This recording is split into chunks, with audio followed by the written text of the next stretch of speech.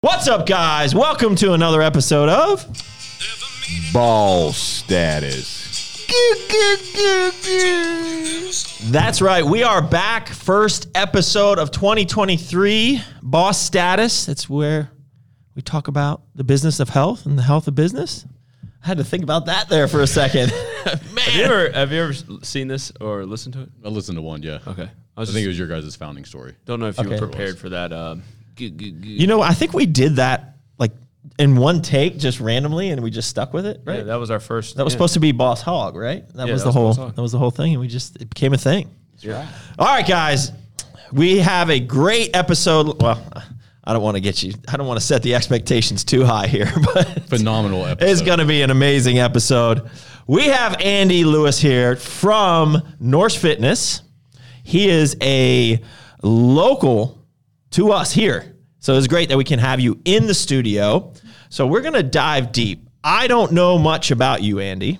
Good. But I'll be honest with you, I've heard about Norse Fitness a lot before we got to know you. Okay. And, you know, I remember back when you had that product with TNS, right? So I am going to dig deep. I usually probably ask inappropriate questions along the way. So we can always do some post-editing here, or we just roll with it. Those are my favorite kind of questions. Yeah. So I'm just going to jump in. Carl and Patrick will put in their 2 cents. But I want to get to know more about the Norse Fitness story and your story. We do a couple different types of podcasts here for Boss Status. Sometimes it's kind of like Ask the Boss and we take questions. Sometimes it's on very topic driven, like the Dad Cast, where we talked about all of us who were here and our experience in fatherhood. Sometimes it was very specific to like our origin story, or sometimes we have guests. And so this is one of those guest podcasts. So before we get started, thank our sponsors, American Energy. So now you can crack Now it. I See, can he open almost it. cracked it beforehand, and Almost somebody messed always up. does. Dude, boom, boom. Have you ever had fruit punch? I think I had it once. Sweet and tart. Sweet and tart. Yeah, it's good. We have hung out once. Didn't we pop your cigar cherry? You did. Pretty much. Thanksgiving. Thanksgiving. I am hooked now. Yeah. Too hooked. I sent him I've a- had it- Like to the fact that you've actually gone and purchased cigars? Oh, like 2 times a week. Yeah. I sent him a Terrible. question, and he was like, "It's just easier to do a video." So I was respond with a video, and he's like, "By the way, I hate you guys, and I love you guys for getting me addicted." It was like 9 a.m. Yeah. I had to set boundaries. It was getting out of control. It's funny. Another good friend of ours who watches this show, who I won't mention right now, I'll let him come out of the closet. He, was like, I think I want to get back in. I want to get it. I think he smoked cigars previously. He's like, I want to get back into smoking cigars. So I gave him a couple of cigars, and next thing you know, the man's got more cigars than I do, or than this building has. It's quite remarkable. He's got an investment now in cigars, so they can be addicting. We still got to get Carl on that cigar train. I'll just keep getting high. You got to mix the two. That's the sweet spot right there. Yeah, amen. All right, so Andy, let's go back. Like, what is your story? Where do you come from? How did you get into where you are today? And so you guys just launched. I mean, you had a product before, but now you have launched into the supplement world. Apparently, yes, that's what happened. Yeah. Yeah. So you're now into this wonderful, sick cult of supplement company owners. Yeah. But before we get there, let's figure out how you got there and what you did and why you have tattoos on your head. The most important question today. How did that come to be? So take us back, like from your high school days. Like how did you get, like, what is your career path? How did it all happen? Yeah, so I started going to hardcore shows, metal shows, like the underground music scene when I was in middle school, so 14. I went to my first show, and I came home, and I said, I'm going to start a production company. I'm going to start booking shows. At what age was that? 14. Yeah, and my dad said, yeah, okay, sure. And then about 4 months later, I was like, yeah, my show's next week. He's like, what are you talking about? I told you I'm starting a production company. I have a concert next week. So I started doing that, started booking So what does that shows. mean? You started production, like So you're booking other bands that come in. You're like the promoter. Yeah, so exactly. Okay. So I was a promoter. I was also promoting bands online. So this is like back in MySpace days. Okay. So I would find bands, help promote them, but then also book shows there locally. So I would find the venue. We had one in Panama City where like all the underground bands would come to and stuff. So I was booking those shows and then arranging everything, promoting it, passing out flyers, promoting it on MySpace, all that good stuff. And then I did that for all throughout high school. And then I started. So were you in a band, or you just love? Yeah, so I was music? playing music on top of that as well. Okay. And then as soon as I graduated, I was like, all right, well, the only thing I want to do is tour. That's the only thing I've ever wanted to do. Tour the country, play music, meet people, all that. So as soon as I graduated, I put together a band with the intention of just touring. And luckily, I had so many connections from booking bands and shows all throughout high school that it just kind of hit the ground running from there. And then I started making. What was the name of your band? It was called Denouncer. Yeah, so it was. Is this like hardcore, like scream? Yeah, like nonstop. Scream, yeah, if there's like, videos of me online, like slinging my head onto the stage and like blood and stuff everywhere. Like it was pretty gnarly. I was a very angry, depressed teenager, but that was my outlet. That's how I would get it out. All the lyrics were about the worst parts of my life, my childhood and stuff like that, and then expressing that on stage in front of people that had, just losing my mind in front of people that had no idea all across the country. There was something therapeutic about it. But then at the same time, over years of doing that, it started getting worse and worse on my mental health. So it went from like it being an outlet to I'm reliving the worst parts of my life every single night. So let's go back. If you don't mind, I'm going to ask you the questions. Yeah. So what was the bad stuff of your childhood? What drove you to be so dark in your music and what you're doing? Like, I mean, it's just everything, man. Like, was it like parenthoods or lack of parenthood? Is it like abuse or what? Not abuse. My parents had me in high school, so they were kids, right? Yeah. And my mom wasn't ready for that, so she pretty much bailed when I was 6 months old. And then my dad, who was a teenager, was raising me. He was still trying to figure himself out in life. So the dude tried his best, but of course he was trying to figure shit out. He had his own things that he needed to work on. And as a result, I had to like kind of be along for his journey of figuring it out. So figure it out. Hold on, that's a coin somewhere here. Figure it out somewhere on there. We should give it to him. But it was just a lot of that. Yeah, I mean, my mom was a drug addict stuff. She was in and out of my life for a while. She would come in, cause chaos, leave. That whole story. I had a lot of. My dad was like always trying to find like that partner, and he was addicted to toxic women. So I had like 20 different moms on and off, that were all not good either. My entire family, for the most part, they all had drug and alcohol abuse problems and stuff. So just a lot of that, getting bullied and stuff in school. And then there was always like an underlying depression for as long as I can remember. I was suicidal when I was like 8 years old. Like I had to go see a counselor and all this different stuff, which was like it wasn't awkward for me. I'm sure it was like heartbreaking to my dad, but I remember going to his room. I was like, I want to kill myself. Like I hate everything. So I started seeing a counselor and stuff like that. And then luckily, like I did find the music scene, and everyone there was kind of from a messed up childhood as well. So it was like a place for outcasts was the best way to put it. So I kind of found a home there. I found an outlet through the music, and that was my coping mechanism until it no longer was. And of course, on top of that, when we started touring and stuff, I was eating like shit. I was pretty much just living off whiskey and pizza. And I always had like this underlying, I want to pursue fitness in some way. And I discovered that in middle school as well. I remember coming home and I was like, I just need to do something. So I just started running until I couldn't breathe anymore. I was like, hey, there's something here. This makes me feel better.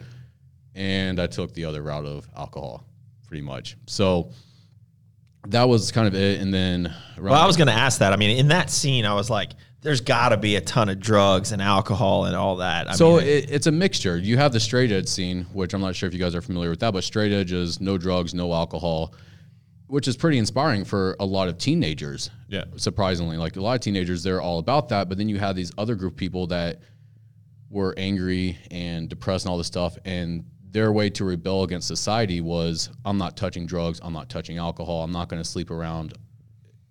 And I wish I would have taken that path in all reality, because that's pretty much where I live now. So there's a scene that promoters promote shows specifically. Yeah, there's hardcore bands that are considered straight edge bands. So that's their whole message. That's what they do. That's how they live their life. And it was a mixture of the two. So like the shows that I was booking, those kids would be there, those bands would be playing there, but then you also had the more degenerate side of things, which is unfortunately like the route that I took. But it was a mixture of all of it. But it was a community. That was like my first hold on community. Mm-hmm. That's where I found out like what community actually was, because I didn't really have any of that growing up. And I wasn't like, I was kind of an outcast in school and stuff like that. So when I started going to shows, it was, wow, like these people, I can relate to these people. And it was actually more positive than negative, for sure.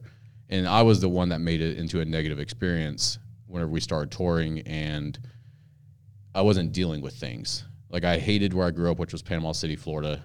I just always wanted to be gone. For as So long as what I age remember. was this where you're like, I'm going down a wrong path?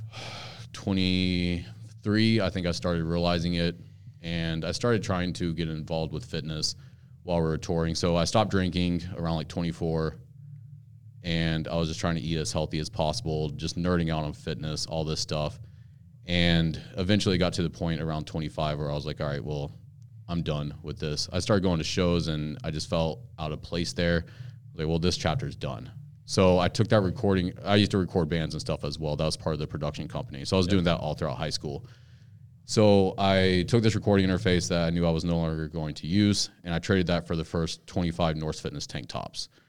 And the reason that came about was because I started going to the gym, and I didn't relate to anything that I saw in there. Everyone in Panama City was just bros that were pretty much getting a pump before going to the nightclub trying to chase ass. I was like, that's not why I'm in here. Like, I'm in here to work on myself and to try to find a different, more positive outlet for what I'm dealing with. And I did find that, but then there was no community there. Like I said, like these people that were going to the gyms there they were toxic in their own way. I was like, well, I don't relate to these people either. And of course, like I wanted to start finding like fitness clothing and stuff. That's pretty much what everyone does. They start working out. Like, well, what do I wear, right? So what is the meaning of the Norse fitness? So why Norse fitness? So Norse fitness is based off Norse mythology, and that's something that I grew up with my entire life because my mom's whole side is from Norway. Mm-hmm. So reading about Odin, Thor, Tyr, like those old Germanic gods, those stories of them inspired me. So it was kind of like archetypes. That's the way I look at it now was those were archetypes into who I wanted to become. So like when you think about Thor, like everyone knows who Thor is, you think of strong. Like you think of that just strong, masculine archetype. And then you had Odin, who was all of it. He was a war god. He was a lover. He was a magician. Like there was all these different aspects of him that really appealed to me. So when I started working out, I was like, all right, well, who do I want to become? I no longer want to be this person anymore. I have this visualization of who I wanted to become, and I kind of used them as that roadmap because these were people that inspired me. So naturally for me, it was just, okay, well, these people have always inspired me to become better. This is what I'm in here trying to do. So I'm just intrigued about the total, like kind of 180, right? Like I guess I don't usually, was there like a single moment where it was like, I'm done, I got to stop? Or was it like where you had like an intervention or like where you just said, I'm going to stop drinking and I'm going to do fitness? Like what was the actual impetus for you to take this 180 and move into the fitness side all in? The breaking point for me was I was playing a show in Dallas, Texas, and I got off stage, and usually I'd get off stage and I'd go straight to the merch table because as soon as you get done, everyone wants to come buy your T-shirts and stuff like that. And since I was like the lead singer of the band, that's where I would go, meet and greet people, sell stuff, whatever. And in Dallas, Texas, so this is when I was about 24, I'm guessing, I got off stage and I had to leave the building because I was about to have like an emotional breakdown. And I went around the corner and I just started, like, I sat down in the dark, like away from everybody, and I just started like crying. And it was at that moment I was like, there's something wrong here. Like this is the worst I've ever felt in my life, and I don't want to feel like this anymore. And it was building up to that. Like I was no longer enjoying touring. I was no longer enjoying the partying. I was just, it didn't serve the purpose that it used to. And like I said, like even in middle school, that outlet of fitness was there. I just didn't have any guidance for it. I went to the super small school. There was no like weightlifting. There was nothing. I would try, but since I wasn't a football player, they didn't give a shit about me, and I ended up just getting hurt. And throughout my entire like upbringing, I always wanted to do that. I remember asking for like a weight bench for Christmas when I was like maybe in 6th grade, and I just didn't have any guidance. So I always kept going back to that.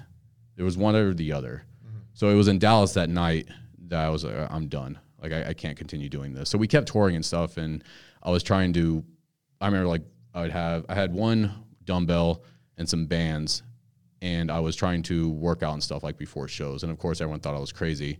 I was like, I got to do something, or I'd be like running around. And I ended up getting this. I knew someone that was a manager at a Gold's Gym in Panama City, and he got me this little pass where I could go hit up Gold's Gyms in any areas I was in for free. Travel pass. Yeah. Carl knows all about the Gold's Gym travel pass. It came in super handy, but then again, like I was broke. Right. And trying to get to a Gold's Gym from these venues was damn near impossible. So I think I used it like 4 times maybe. But yeah, it was in Dallas when I just had like a complete emotional breakdown, and when I got home, that's whenever I really started shifting gears there. So are you making money as you said you were broke. Were you just spending it, or were you actually making money on tour? No, there was zero money. So everything was paid for. I remember I did my taxes one year, and my dad was looking behind me, like over my shoulder. He's like, how did you make $900 last year? Like, how are you surviving? And I was like, I don't have to pay for anything. And what I mean by that is we made gas money from the venues. Like, we'd play the shows, we made gas money. They would usually hook us up with some free food. And then a lot of restaurants and stuff like Chipotle, Domino's, even Chick-fil-A, if you just call them, you're like, hey, I'm in a touring band. Do you guys have any extra food that you're willing to just like give out? They would just hook you up. So I didn't have to pay for food. I didn't have to pay for gas. We would either sleep in the van or sleep at other people's houses. So all my necessities were covered. So I didn't need any money to survive. I was just existing, doing what I loved at the time, but I was existing. And in my early 20s, I was completely fine. But yeah, like once you get to 25, you're like, okay, well, I'm broke. Like this isn't fun anymore. Like I'm sleeping. I remember like I was sleeping on a bench one night in I think like New Jersey or something. Like I'm sleeping on a bench and I'm 25. Like this isn't where I want my life to be at now. It's so funny to hear that because it brings back memories as well when you're surviving off of hardly nothing. Yeah. But being as old as I am and dealing with people that Listen, Carl is old AF. Right. But it's just so funny where it's like, oh, I don't have the money for this and that. And it's like you can still have this amazing adventure. I mean, obviously what you were going through, there were some highlights and there was some fun, right? It wasn't all just shit. No, it was a lot of fun. But it's just like, it just comes back to where it's like, hey, if I'm not making $80,000 a year out right of the way, then f you, I'm out, right? And it's like, motherfucker. Like you can have this amazing adventure, and it doesn't have to be tied to your paycheck. Well, that's also what your 20s are about. A lot. Like I wish more people would realize. Yeah, that. I mean, I made more than $900 a year on my taxes, but it's like I don't remember making a lot of money either. And I had some really great times. Ramen noodles, right, Carl? Yeah, ramen noodles and tuna fish sandwich with no fucking mayo. That's it. You couldn't even afford it's either mayo. The mayo or the cheese. It was like we're buying cheese, not mayo. There you go. Well, it helped me now, say with business, because if I have to make a really ballsy decision, there is none of this. Always go like, what's the worst that can happen? And I go camping about every couple months. I'll go camping. Every time I'm camping, I'm looking at the tent and I'm like, if I lose everything, the worst thing that will happen is that I have to sleep in a tent, which I'm currently doing for fun. Right. Yeah. But that is the worst thing that will happen. And also like growing up, I didn't have, like we were very lower class, very, very lower class. So I know what it's like to live off nothing. I go camping to sleep on the ground for fun. Now, obviously I don't want that for my kid, but say if I made a business decision that I lost everything. It was the worst business decision possible. And I lost everything. I'm not worried about it. Like I know what it's like to have nothing, and I'm okay with that because I realize that like I don't need anything to be happy. Where I think a lot of people in their 20s, they have this false idea that, okay, I have to make $100,000 or I'm a failure. I have to do this or whatever. Like I think everyone here can agree that money is awesome. Money provides freedom. Money allows you to have opportunities. Money allows you to provide for your family, to give your kids opportunities, to give your wife an amazing life and stuff like that. But at the end of the day, that's not why we do what we do. We do it because it's purpose. And as a man, like we have to have that purpose or we are miserable. Money is just an aspect of that. Yeah. It's a benefit of having purpose and learning how to like, okay, well, I can help people, which is all business is. I can provide value to people. And if I provide enough value and I help people, I can also make some money for myself. And I can have this freedom and these opportunities and stuff like this. But at the end of the day, that's not why, say like for myself, that's not why I do things. And if I did lose everything, well, this point I know how to build back up. Mm-hmm. And that, like, I think that was a breaking breaking point for me a couple years ago was no matter what I do, and if I lose everything, I'm very confident that I can rebuild from there. So it allows me to just take risks, say like with these supplements, it allows me to take these ballsy risks, like pumping out 4 supplements when we're not a supplement company at the time. I'm like, well, the worst thing that happens is I'll figure it out. Right. I'm confident that I will figure it out. And if not, then I have to sleep in a tent for a little bit. So whatever. Well, if on that, if you're making those ballsy decisions, do you have employees that now you are responsible for, or? So that adds to it for sure. And that's the thing is that's that extra drive is I can't fail because it's not just me. I have a kid and I have employees that also have families. This is how they provide for their families. So it almost is like, okay, I can't fail. But at the same time, because my team is so on board with what we're doing and they're behind the mission, I don't know how we could fail. You'd be camping together. We'd be camping together. Yeah. Like that's exactly it. Everyone there is like, okay, well, we're going to do this and we're going to try our absolute best. And I was like, okay, well, it's not just me trying my best. It's a whole group of people behind the same idea. I don't know how it could fail. It's not possible. Yeah. So there's just that underlying confidence there that when it comes to making decisions and getting out of your comfort zone, that's the worst part is getting out of your comfort zone. So let's go back to the 25 tank tops. That was your first run of Norse. So you sold them, I'm assuming, to other people in the gym or gave them away? No, not even that, man, because I didn't get along with anyone in the gym. Yeah. So I had this recording interface. I knew this guy named Mike Stello. He was also starting a screen printing company at the same time. So he was making T-shirts out of his grandma's garage. And I knew Mike through touring and stuff like that. I was like, hey, man, I had this recording interface. It was like a $600 recording interface. And I was like, I'll trade you this for 25 tank tops. He was completely on board with it because it cost him about $30 probably to make the tank tops. But either way, like, I didn't care. I didn't even have $30 to my name. So I was just take this. I'll take this, whatever.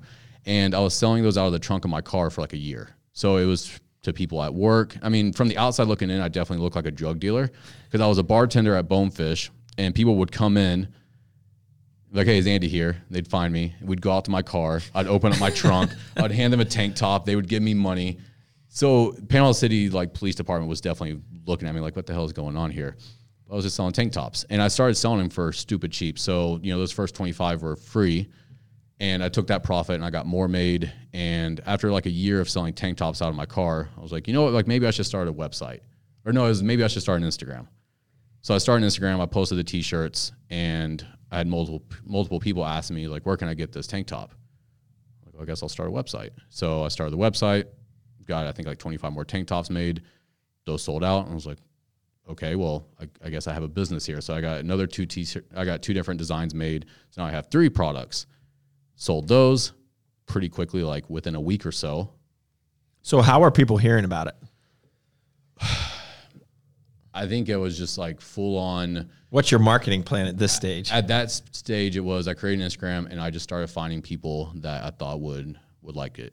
So I would find them, I would comment on their stuff, I would like their stuff, and it was full on like as authentic as possible, just reaching out to people and engaging with them. So since Norse is such a niche audience, Vikings, Norse mythology, stuff like that, it was very easy to find people that it would appeal to. And then people that are lifting weights that also like Norse mythology, which is what Norse Fitness is, they find us, all they have to see is the name and they know exactly what that is.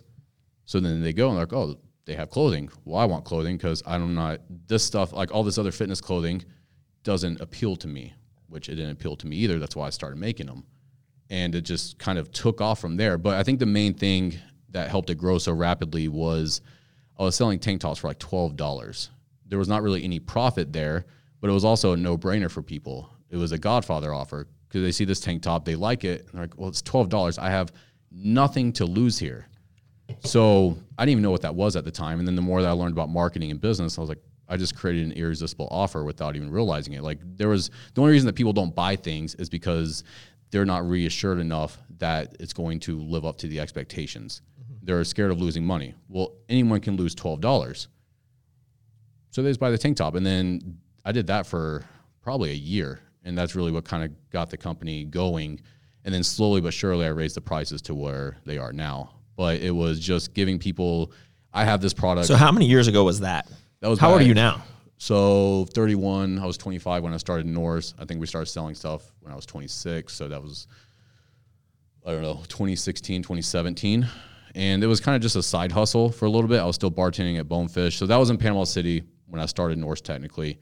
And then I moved to North Carolina back in, I think, 2016, 2017. Yeah, it had to be like 2016 because my daughter was born around that same time. So I moved to North Carolina and my daughter was on the way. And I was like, all right, well, I want to tell my kid. First, I want more time to spend with my kids. I don't want anyone else telling me when I can and cannot see my kid. I want that to be my decision. I want their freedom to do that. And then it was also, I want there to be unlimited possibility for me to provide for my kid. If I'm working for someone else, then they dictate how much money I'm going to make. No matter how hard I work, someone else is going to say, this is how much I'm going to pay you. Whereas if I have my own company, I decide that through hard work. The more work that I put in, the more that I'm able to provide for my family. And then the third thing was I wanted to tell my kid that I was self-employed since 25. Like that was very important to me because that would set a dream in her head that, okay, I can do whatever I want because my dad did this and never looked back. So there was those three things, but really they're all based around my kid. And that was kind of what lit a fire underneath my ass. So her mom was in North Carolina? Yeah. Yeah. So I met her mom up here. Like as soon as I moved to North Carolina, I met her mom. And so you moved here first, and yeah, then I met her mom. Yeah. But Norse was just kind of a side hustle until the kid was why on did her you way. come here to North Carolina? I hated Panama City. That was just the best. Or way why I could North put it. Carolina out of all the places? Whenever we were touring all Yeah. over the country and stuff, every time we usually always, if we went up the East Coast, which is usually the route that we always had to take from Florida, we'd go up the East Coast and then circle around the country. And every time we were in North Carolina, I always said, I'm going to move here whenever this stuff's done. So I was actually in Iceland. I went on like this little 6-week monk pilgrimage where I just didn't have any service or anything. And I traveled around Iceland by myself, didn't talk to anybody. And I was in Iceland sitting on top of this giant mountain, just looking. And it dawned on me that I had nothing left in Panama City. The band was done. My best friends had moved. I was not in a relationship. I was bartending at Bonefish. There was nothing there anymore. I was like, well, I guess I'm moving to North Carolina. So as soon as I got home, I told my dad, which was really the only person I had left there, I'm like, I'm moving to North Carolina. And I packed my stuff and I left. And that was it. Did you have a place, or you just rolled up and you're like? I just rolled up pretty much, and I was like, I'll find something. I slept in my truck for the first couple weeks, and it was just, I'll figure it out. But luckily, since Bonefish is a corporate restaurant, I could just transfer. So I did have a job right off the bat, make a little bit of money. But I only did that for maybe 6 months before I went full in on Norse. And just, it was kind of just burn all the ships at that point. Was I am going to do this. I have this kid on the way. And I'm just going to put everything in there. And that's actually when the head tattoos came about, was around that same time. So she was born in October of 2016. I quit Bonefish in February of 2017, which was nerve-wracking on its own because I just had this newborn kid. I was 25. Okay, well, I'm going to quit my job and I'm going to be self-employed, not really knowing what the hell I'm doing because I didn't. I was just nerding out on as much stuff as possible. I was trying to take in as much information through podcasts and books and stuff like that. So that was February. Kid was born in 2016 of October 2016. February, I quit Bonefish. March, I had a head tattoo. June, I opened up the gym. It was like every 3 months. Why did you get the head tattoo? It was there is no going back. It was burning the ships. And that's why everyone told me not to do. Well, for one, I can't grow hair. I've been bald since I was 18. Like it just fell out and that was it. So I knew I wanted a head tattoo, but it was, if I get a head tattoo, my chances of getting a job anywhere else is going to be I'm cooking in a kitchen somewhere. And that's not going to happen. So this has to work. So it was like subconsciously I was burning all the ships. I was making it where I had no other option but to make Norse work. So you're still selling the clothes at this point. Yes. And then you decided to open the gym. But where'd you get the money to open the gym? Maxed out credit cards. But yeah, so we were selling clothing, and then right around the time my kid was born, I started making knee sleeves and wrist wraps. And I was working on this 10 by 10 room in my house, and it was like 1,000 square foot house. So I didn't really have any room in the first place. And then we started getting orders of 500 to 1,000 knee sleeves and wrist wraps and stuff because those are giant MOQs on those items. I was like, well, this isn't going to work. I need inventory space. I was like, well, I don't have the money right now to pay for a warehouse and to also pay myself. So I'll start a gym to pay for the warehouse. That was the idea behind it. And in order to start the warehouse, I just maxed out like 3 credit cards and was, well, let's see what happens. Once again, it's like. So what is that? Is that like $10,000 or something like that? I think I started the gym with maybe 13 grand worth of equipment. It's funny looking back because every once in a while. Was this like a personal training at this point? No, there was no personal training. It was just 24/7 access. Like I knew I was like, I need 50 members in order to break even on this place, which is all I care about. How many? 50 members. So I needed 50 members, and at the time it was $40 for membership at the Norse compound. And that's what this is. Since the beginning, this is the compound for Norse. This is not like a gym on its own. This is ours because I need warehouse space, pretty much. And also I want a cool place to train because there was nowhere in Concord. So I max out like 2 different credit cards, and I buy this equipment, and then it was just trying to get as many members as I could in a very niche gym in Concord, North Carolina, which is like very backwoods demographic. So you go into the Norse compound, there's metal playing. It's a very like aggressive atmosphere, which it had to be because of the brand. Like I couldn't have like a fitness club atmosphere, but then have Norse, which is like pretty aggressive branding. Right. Like it had to be the same. So trying to do that in Concord was difficult, but I maxed out credit cards, so I had to make it work some way. So yeah, that was kind of how all that came into place. Was I needed warehouse space, and I did that. I just opened up the gym. So it was like every 3 months, I was making these massive decisions that, looking back, I don't know. Did you get the members? How long did it take you to get the members? Oh, we had the members within a few months. So luckily, the 6 months from me quitting my job to opening up the gym, I was just obsessed with learning about marketing. So as soon as I opened up the gym, I was like, okay, I know how to run ads. I know how to do this. And that's what I started doing. And there was no one else in the area doing that.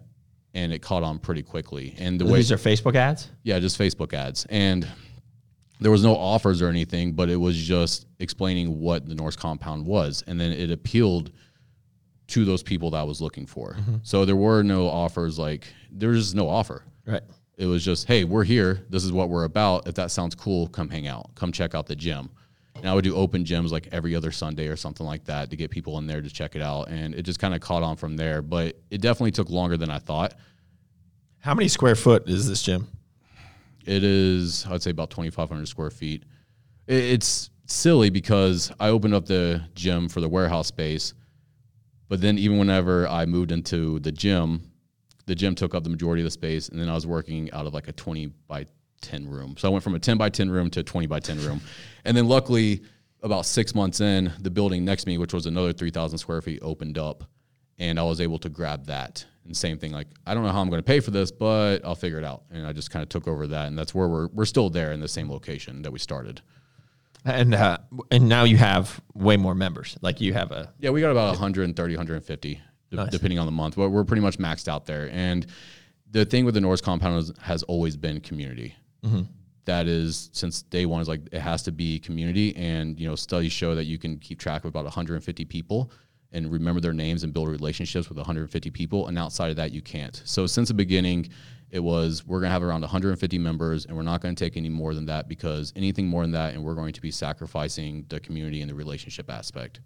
So, and also it's 2,500 square feet. We can't really take on any more than that. So how do you actually scale that then? Because now you're into supplements. So I'm assuming you are still, now you're doing, as you're growing that gym, you're doing the accessories and more clothing items. Is that yeah, so it was clothing, knee sleeves, and wrist wraps. All that caught on very quickly. And that's through Instagram at this point? Yeah, it's always been social media. Yeah. It was social media, and once I stopped doing marketing as much as far as like paid ads and stuff. Once it started catching on, like the organic growth happened so much, I was like, well, we'll just do this instead. And I don't know if that's good or bad, but the organic kind of like cult-like following caught on very quickly. So that has been like a saving grace, because now, even with the supplements right out of the gate, we built such a strong relationship with our customers over the years that when we release these supplements, we already had trust from thousands of people. So there was no ifs or buts. Like, oh, Norse has this new supplement, I'm going to give it a shot. and luckily it provided them with what they needed, and it wasn't like a failure. So let's go back to, so you did was it Focus, or what was the first product you did with TNS? So it's funny with supplements, I always said that we would never touch supplements. So many people over the years like, are you guys going to do supplements? It's like, there's no way in hell I'm going to do supplements. Why would I do supplements? We make clothing and fitness accessories. Like, I have no interest in getting into that world. Zero interest in it. And Jacob came to me. He's like, hey man, I have this idea for a new supplement. And how did you meet Jacob? I met Jacob at a competition. It was a strongman competition at this gym in Spartanburg, South Carolina called Pale Horse. So Jacob is the owner of the nutrition store. The nutrition stores. Spartanburg and Green. Yeah. Yeah. So we had, Green. our tables were set up beside each other. And, you know, during the downtime, we were just bullshitting with each other, and we kind of hit it off. And the relationship grew from there. And he came to me one day. He was like, hey man, I have this idea for a neurotropic supplement, and it has rhodiola in it. And, you know, it's from Northern Europe, and they say that like Vikings and stuff used to take it before battle. And I just think it'd be cool for Norse. I was like, well, what do I need to do? He's like, nothing. He's like, just come up with the name, do the branding for it, and it's yours. He's like, I'll handle the manufacturing and all that. And it's one of those things where I was like, why not? Sure. So we did that, and that was a huge success. And then about a year later is whenever we started making the greens. About a year later, I came up with the idea for the greens, because I was taking a few others, and I was like, there's certain things in here that I wish these products had, and they don't. So what makes your greens different? The main thing with Glorious Morning, which is the greens, was I wanted to have something that people could take first thing in the morning to set them up for success without having to rely on caffeine or anything. And I also wanted something. So there is synephrine in there? There's something there. Yeah, so there's bitter orange extract in there. Yeah. And then we also have guarana seed and green tea extract, just for like that little natural energy boost. But there was that, and I also wanted something with a whole mushroom complex in it. And not just greens, like a whole mushroom complex, and then the sea minerals and stuff like that as well. But it was really just something that people could take first thing in the morning to get everything going, to set them up for success, and not have to pound caffeine as soon as they wake up and mess with cortisol production and all that stuff. But really, like, everything with Norse since the beginning has been for me. It's been a very selfish thing. Even the gym itself. Well, that sounds familiar. I think that's how they all start. Been there, done that. But well, not all, but yeah, how they maybe should. Yeah, it's like, would you use your own product? But even the T-shirts, I can't find fitness clothing that I would wear, so I'm just going to make my own. And then with the wrist straps and knee sleeves I didn't want to wear, I needed wrist straps, and the only good pair that I could find were gangster wraps. And I was like, I'm not going to wear something that says gangster wraps on them. So well, I guess we'll make our own wrist wraps. And then with the knee sleeves, I guess I'll make our own knee sleeves. And that's kind of how the supplement started too, was, well, I guess we'll just make our own supplements, because I need this neurotropic for work and also stress relief and stuff like that. So we'll do that. And I was like, well, I want this greens that has mushroom complex and also like some natural energy components to it. So we're just going to make that as well. And then luckily other people needed it too, so it worked out. So was that a hard, to go from just having Jacob handle all that to, and you manufacture right next door here at Dynamic as well. And from having Jacob handling all that to kind of branching out truly on your own at this point, right? Yeah. Was that a difficult decision to make? Was that one of those? No, it was. I always knew that I had Jacob in my corner. Yeah. He's one of my best friends. Yeah. So I knew that if I ever needed anything, I could always rely on Jacob. And even with Glorious Morning, I told him that I wanted to make the greens. He helped me with the formula for that. Like, I came up with the initial, and then he fine-tuned it, and then we gave it to Corbin over at Dynamic. Yeah. Well, Jacob set me up with Corbin too. Yeah. So that was the thing, was we were using a different manufacturer. That fell through. I was like, well, I want to continue doing this. He was like, I'll set you up with this dude named Corbin. It's over in Dynamic, or they're over in Statesville. It's local. Like, I think it'd be good. And that was good since the get-go. So yeah, there really wasn't any hesitation there, just because I knew that I had Jacob in my corner, and he's such a good dude, and he has so much knowledge and stuff when it comes to this, that it goes back to like the team. There's no way that this can fail, because I have such an amazing group of people around me. So I'm assuming your product, well, your products are sold in our store. They're sold in TNS, and then mostly on direct on your website. 99% of it is direct to consumer. Yeah. And that was, luckily everything worked out how it was supposed to work out is the way I look at it. Was if we would have just came out of the gate trying to sell supplements, I would have crashed and burned, I think. But instead, I started off with T-shirts. I acquired that original customer base. Then we started making fitness accessories, which are helping people as well. And the supplements were just kind of the next step in like the evolution of Norse. But since we already had that loyal customer base and we had that trust from them because we go out of our way to take care of them over the years, they were willing to at least give it a shot.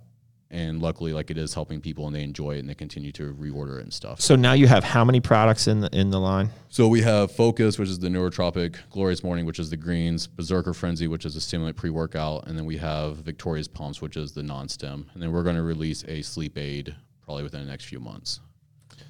So now you're probably going to say nothing here. But like, if you had to go back and do this again, what would you do differently as you're coming through this journey?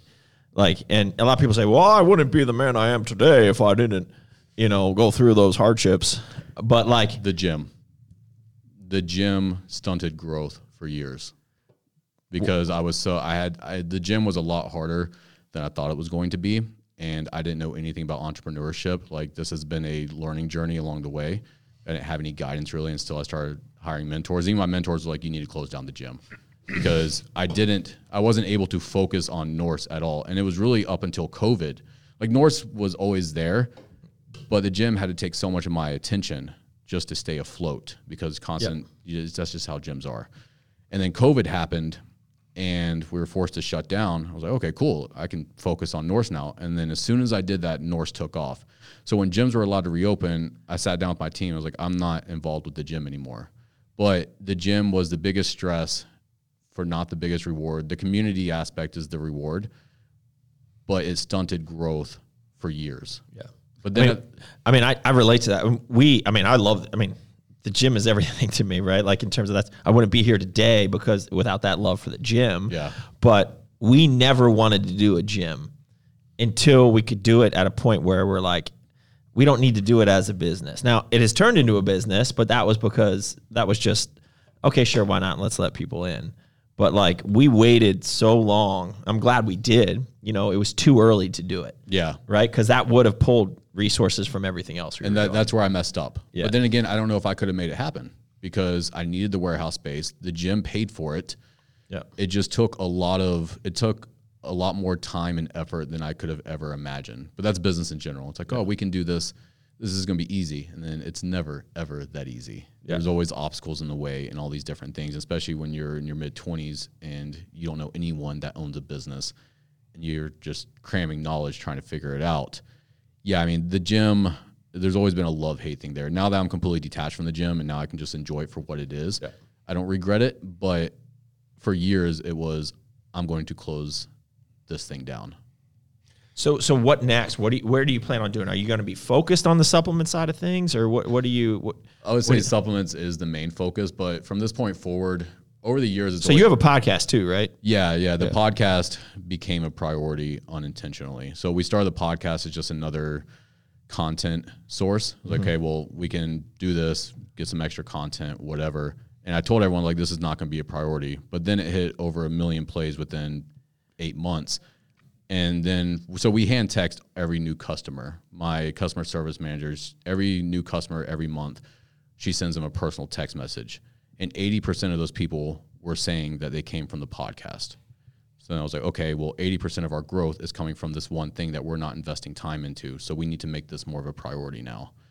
But as far as where Norse is heading now, for years it's always been, we have to make new products in order to create revenue. Because we're just selling to our current customer base pretty much, and they need new things in order to continue to buy. And that's, finances is the lifeblood of the company. So we always need like this cash, and we need these cash injections, which is new product. And now it's at a point where this was a realization I had about 6 months ago, but we're at a point now where we have all the tools to help people reach their true potential, which is the mission of Norse Fitness. Instead of creating new products, we have a solid base of everything that people need for the most part. Now it's just growth. Mm-hmm. I don't necessarily plan on creating a bunch of new stuff. We're always going to do new clothing. There's going to be different flavors of supplements. I'm sure eventually there will be other supplements too. But now it's just growth. Like, how do we get these products into as many people's hands as possible. That way it can help them. What is the premise of the podcast? What's the podcast called? So it's called the Norse Mentality. Okay. And that's the thing with Norse since the beginning was it was a mental thing for me. It wasn't necessarily a fitness, like physical aspect. It was a mental, like this is the mindset that I learned in Norse mythology that allowed these people to persevere. And I applied that to working out into every aspect of my life. So Norse is a fitness company, but at the same time, it's all about mindset. And even when it comes to what we talk about on the podcast, we talk about parenting, we talk about finances, we talk about mental health, all of these different things that I've had to apply to my life in order to help me get through tough times. I just share those tools on the podcast. So we do talk about fitness, obviously. How often are you podcasting? Every week. So we release a new episode every Monday. We were doing every Monday and Friday, and it just depends on what's going on with Norse at the time. So with this giant thing with the supplements, it got narrowed down to one per week, but it's at least one episode per week. That's kind of like the thing that I said there in the beginning. Mm-hmm. Consistency is key. You know, that's what we were pulled in so many directions. That's one of the things that we wanted to do this year is make sure you were consistent at it, regardless of, you know, we do it for our own discipline, right? Like, because a lot of these podcasts we use internally, honestly, for a lot of our training and whatnot. Yeah. To teach our people what we want them to learn. Yeah. So it's all about the consistency. And then that's the hard part too, is applying that to business. That's the part that's got me. It was, okay, I know I need to do this for myself. Why am I not applying these same principles to business? And that's when I took a step back this summer. We don't need to keep knocking out new products. We just need to grow. We need to get these current products into as many hands as possible. Like we have a good product. We know that people like it. We've got plenty of feedback. Now we just need to grow. And instead of investing energy into creating the next big thing or whatever, it's just, we just need to grow. So what is your primary growth methodology at this stage in your business? What do you mean? So like so you need growth. Right. What is your plan of attack at this point, right? Like we all know Facebook algorithms suck at this point, Yeah. right? So it's not paid Facebook ads. No. You know, obviously the podcast is going to be part of consistent podcasting, helps your reach. What is your consistent, strategy at the moment for just getting more views and eyes on Norse? So we created this thing called an outreach program this summer as well, because what I realized was Norse came out of the gate as kind of a hype brand, which about every 5 years that happens, is this new influx of hype brands in the fitness community, and they last about 5 years, and then they die out. And the reason they die out is because they don't bring in new blood. So I realized that we were approaching the 5 years and that we were no longer getting new customers like we used to. The hype was no longer there. So all of our efforts went into the outreach program, which was bringing in new blood, getting us in front of new people, because a lot of our old customers, well, they're older now. Even the athletes that we started off with, most of them aren't even competing anymore because their priorities have changed, or they're tired of getting hurt and all this other stuff. So now the efforts are, okay, we need to get in front of new people. We need to bring in fresh blood. That way we can continue being relevant, if anything. So I created this whole separate division of Norse called the outreach program. And that's when the whole purpose is just getting in front of new people and doing that. So we actually went back. One of those things is going back to what I was doing there in the very beginning and just finding people on social media and having authentic conversations with them. Mm-hmm. And then also finding people that fit the brand, that have been loyal supporters for a long time, and moving them up into an actual part of the company with this thing that we call Norse Elite, which is, I guess, like an ambassador program. But in order to be part of the ambassador program, if that's what you want to call it, is you have to be a loyal supporter of Norse, and that you've had to support this company for a certain amount of time. You have to align with our morals and values. So, a good example was we had this porn star, I guess, that bought a Norse Fitness t-shirt, and she posted something with it, and we got like 15,000 we got like 15,000 followers or something because this porn star posted a picture in our shirt. And everyone's like, oh, you should bring her on. Like, why would I do that? I don't want her wearing this. Like, this doesn't apply to our morals and values. Like, Norse is one of our main things is abandoned modern culture. And what that is everything in culture that I find disgusting now, which is degeneracy, the lack of tradition, the lack of morals and values, family and stuff like that. It's like, this is what we are completely against. And I'm not going to bring someone on just so we can grow to an audience of people that watch porn. Sorry, I don't know if I'm allowed to cuss. I'm sorry, but Yeah, you are, baby. but that was it. It's making sure that Porn bad, cursing good. exactly. But it's making sure that with no matter who we bring on, they have to align with our morals and values. There is no leeway on that, including a porn star that got us 15,000 follows. Okay, cool, but Right. we don't want you. Right. One of the things that I thought was super helpful for our company, and we always did it, we worked through the kind of the good to great framework, which I've talked about a ton on this podcast, but actually memorializing those what are the core values? And that's why we have the coins in the table here. There's a difference between having them in your head and actually putting them out for everyone to see and everyone to hold you accountable to as well. So that was probably one of the most valuable things we've done as a company is actually what is our mission statement? What are our goals? Sure. But what are these core values? Because once you have them written and memorialized, and they can change through time, some, but if you write them down and you make them public, then it's very easy to make business decisions. And that has been the best thing for us. So I tell everyone, if you as a company, whether you're a year old or you're 10 years old and you haven't written down your core values, you need to do them. Absolutely. And put it out there so everyone knows. I love that you guys have them everywhere. You have them on T-shirts. You have them in the gym in multiple locations. Everyone knows what your core values are. But at the same time, you're attracting customers that align with those core values. And because you're doing that, you have a much better quality customer because they believe in what you're doing and it's something that they can relate to compared to just a lot of companies where, like you said, they don't put out their morals and values. Yeah. And they may be great. They may have good morals and values, but until you memorialize them and put them out there, it's hard for people to relate. Well, I think it's scary for them because what if they don't appeal to everybody? And it's having to get over that initial, you're not going to appeal to everybody. You're not supposed to. The more that you can appeal to a certain demographic that actually aligns with what you're doing. Right. That's better. They're going to be with you forever.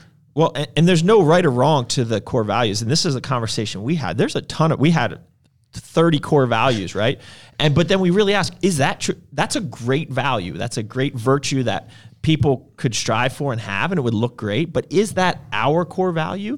And if it wasn't our core value at the time, it's gone. Yeah. Right. And so it's just and by doing that, we really narrowed it down to the ones that represent us. And like you said, that makes it way more authentic because you could put down, discipline, hard work, charity, all these things that are great. But if you're not truly living them, then why would you put them as a core value? They might attract certain people, but that's not an authentic attraction. Yeah. And that's worked out really well for you guys from what I've seen because everyone that you guys bring on for your team, because you guys have such strong morals and values and you do put them out there, you guys are only attracting people that want to work for a company that aligns with them. It cuts through the riffraff a lot. And you have a great team because yeah, for sure. I think it's definitely important. All right. So we're up there. We're 53 minutes. You guys have any questions? I got one more question. I got a statement that could maybe lead into the conversation. Right. So well, you guys go. It has to do with our team. Go ahead. All right. So we have an employee. His name is Logan Bailey. Your cousin Logan. And you guys are really good buddies. Yeah, really are Logan was one of my very first friends when I moved to Charlotte. Explain how that matrimony of friendship. Damn, we got fucking Thor and Wolverine as friends over here. That's awesome. We wait, why is he Wolverine? Yeah, who's Wolverine and who's fucking Logan? Come on, man.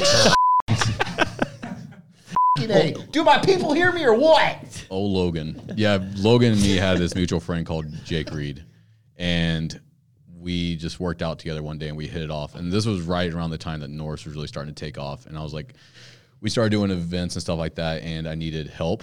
So was this in Charlotte? This was in Charlotte. We were setting up bodybuilding shows, strongman competitions and stuff. And I would just ask Logan to come hang out. And of course, Logan is the most helpful person in the world, and he wants to do whatever he can for his friends. So he's like, yeah, man, let's go. He's everybody's cousin, right? He's everyone's cousin. And because of that, me and Logan I have more stories with Logan than I do anyone else, I think. He told me yesterday, he was like, it's probably a good idea I'm not going to be here for that because if I'm on that podcast, it's going to be nothing but stories for 2 hours long. Yeah, I mean, that's he talks enough as it is. So yeah, right. I was like, no, you need to go. He's in Scranton right now.